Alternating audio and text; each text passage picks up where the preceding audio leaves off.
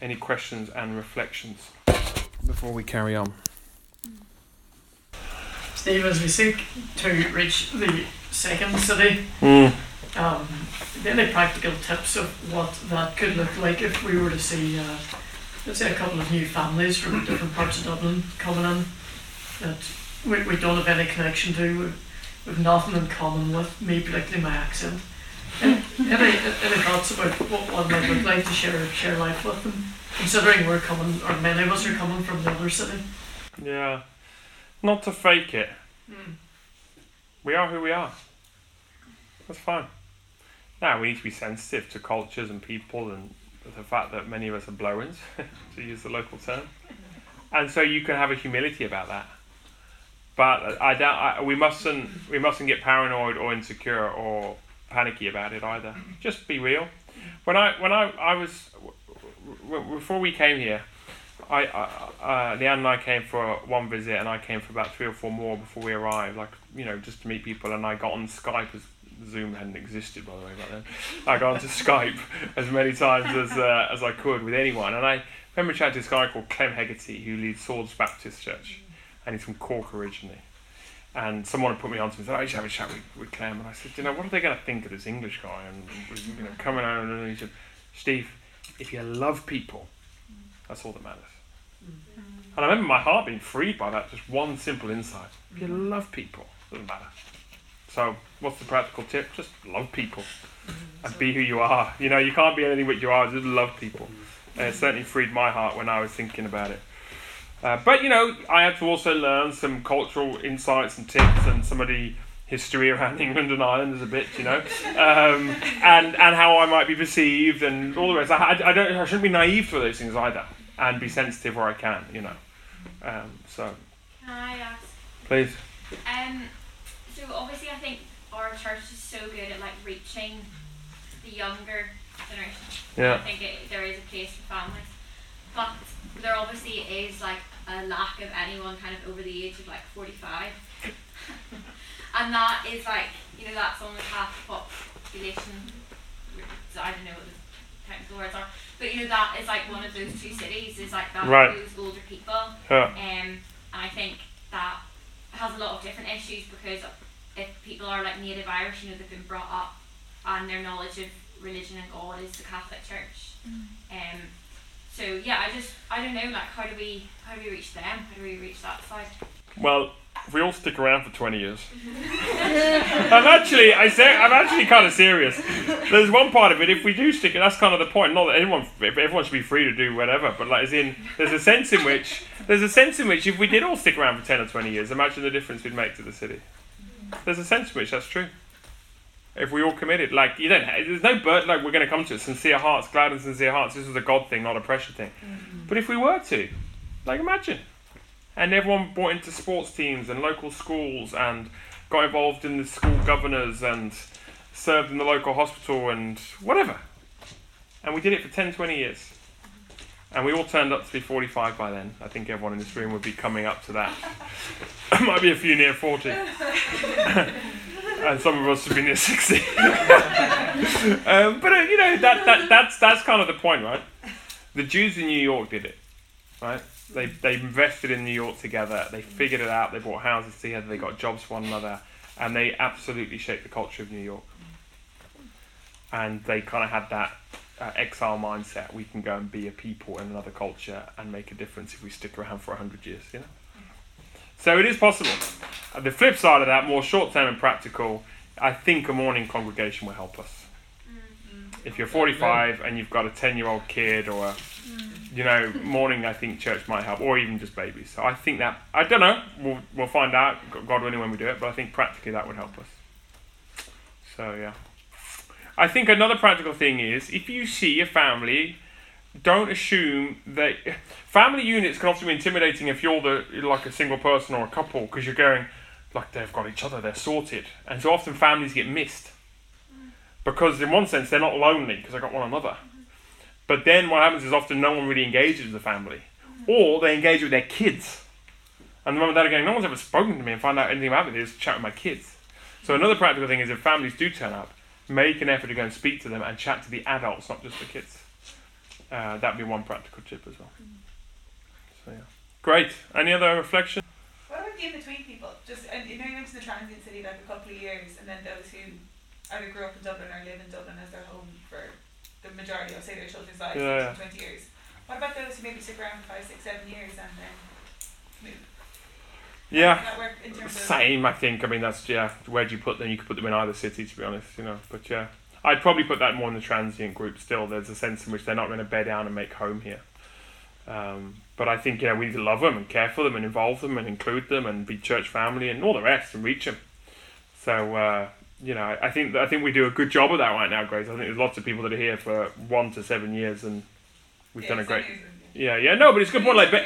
So even I know, because obviously our family, as in we didn't grow up where we're from, but we all left at 20 years on. Yeah. That it's a very long piece of time. Yeah. But families do grow up and people do move on, and they move back home and they move wherever they're going. Exactly. Yeah. It is. I'm just thinking about that kind of those people who really do maybe have a huge impact on the church and the culture in the city, and then go. And that's great. You see, that's that short. I think we do a good job of that right now. Yeah. I think we say, "Come, we want to invest in you. We want to be blessed by you. Make an impact in the church and the city, and then if God moves you on, then we want to bless you. Yeah. So we want to keep doing that really well." And I think you did a really good job there. Like you mentioned there, Steve, that we as a church has done the 1 to 7 years really well. And I think part of that initial conversations in the early times is that people who commit to 2 years, then you ask the question would you commit for 2 more, or would you commit for 1 more? And I think it's more about, well, I think that's true though, isn't it? It's just you might not know what the future is, but for the time that you have there, would you just kind of, invest in your time there and then just keep it as an open, sort of keep your hearts open to the possibility that you might. It was in my Irish pint theology, come for 1, stay for 2, come for 2, stay for 4, come for 5, get absolutely, to 10. The Irish culture's like, go for 1, stay for 2. Pint, sorry, I heard pint, but you said pie. Oh, pie. Well, you can have pie. Come for 1, stay for 2. Okay. Reading a passage versus I suppose there's the church and there's this church, and what is the way if we aren't signing our names in a way to be committed? Yeah, I think that's helpful, because I think a lot of churches do have this, now you sign the document or you give your declaration. So I guess what I was trying to help us think through is that's what communion is. Communion is your moment coming forward, or however it's taken, as saying, I belong to Christ and his people, and you can hold me accountable, and I'm taking responsibility. Now, if someone's a visitor, or it's not we're going to panic about it, we're not going to. And if someone takes communion that hasn't been baptised, we're not going to go, stop it, But it means that that's a level of intent. Hence why we want to teach on it clearly now, that coming forward to take communion, it has loads of meaning, and this is part of the meaning of it. So the next step is for everyone to consider, now that I know this and I understand, do I want to come forward and keep taking communion and participating in the church like that? And if so, I'm saying to the church, I'm a Jesus follower. Please hold me accountable to that. And what does it mean to be Jesus' people? Right? I've got to love you and, joyfully, sincerely, and all the rest. That make sense? Mm-hmm. Yeah. CCC been going for 7 years. Yes. And as you mentioned, looking for 2028, another 7 years ahead. How can we as people who belong to CCC be intentional for to be part of it, part of the mission? Any hidden tips? Yeah. I think we need to think. I think there's lots of things we need to explore that question. I don't think we've got it all nailed down what that means. But I think part of it means thinking carefully about where we live. Because I do think geographic closeness does make a difference if we can. Now, we can't always, but if we can, to think that through. That'd be what over the next 7 years. That is not panic now, but as the church grows and evolves. I think the other thing is realising if you're gonna. One of the things I've noticed is if you're new, it's very easy to make friends with someone else that's new, and then you might have a friendship that lasts 2 or 3 years, and then that person, one of you leaves, or you both leave. It takes a lot longer to build friends with the locals because they don't have relational need like a new person has relational need. So there's a mindset going, wow, this is harder than I thought, and I'm here to love Jesus and his church and his world. So I'm going to stick through that. I'm really trying to connect locally, and I'm getting nothing back. But if I go to this new community of people that have just arrived, I can get immediate response. We'll never reach the long term. So fighting your way through, again, just speaking from experience, like I barely understood a word of what the GA lads were saying for the first 6 months I was going on to training. I'd never played the sport. I mean, I kind of enjoyed all that as well, but like there was a sense in which it was like, whoa, and I was this weird English guy playing GA, and I'm still the weirdest English guy playing GA. But that took a while. It took a long time just to persevere and just go, I'll win your respect, hopefully, just by keeping my mouth shut and getting amongst it for a long time, So that kind of attitude of I might not get instant gratification from the things I'm trying to invest in.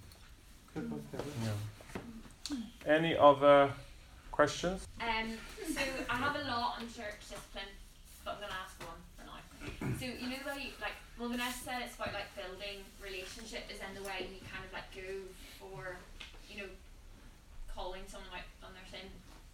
But how does it look if there's someone that's been coming to church for a couple of months and they're not in a city group and they're not in a life group and they've really just kind of kept themselves, but it's somehow known or aware that they are in a pattern of sin that they're unrepentant for? Who and how is the best way to go about something like that? Yeah, I mean, there's no one size fits all. If only there was. So that's where we're led by the Spirit and we ask for wisdom. I think the general rule of not rushing and don't panic about that immediately.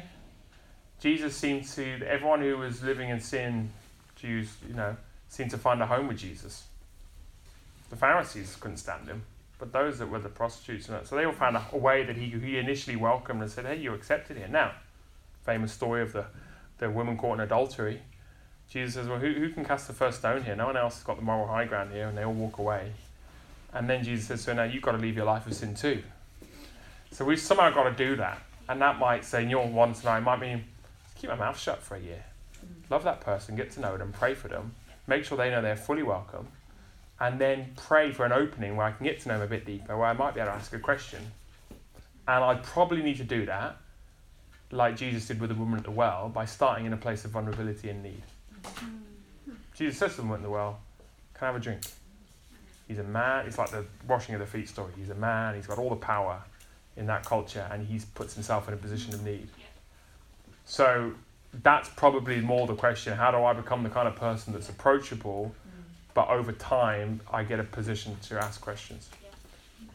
How does that work alongside the idea of not giving false assurance? So say then you continue to build a relationship with this person over time, and they kind of mention the sin or whatever, and you don't say anything.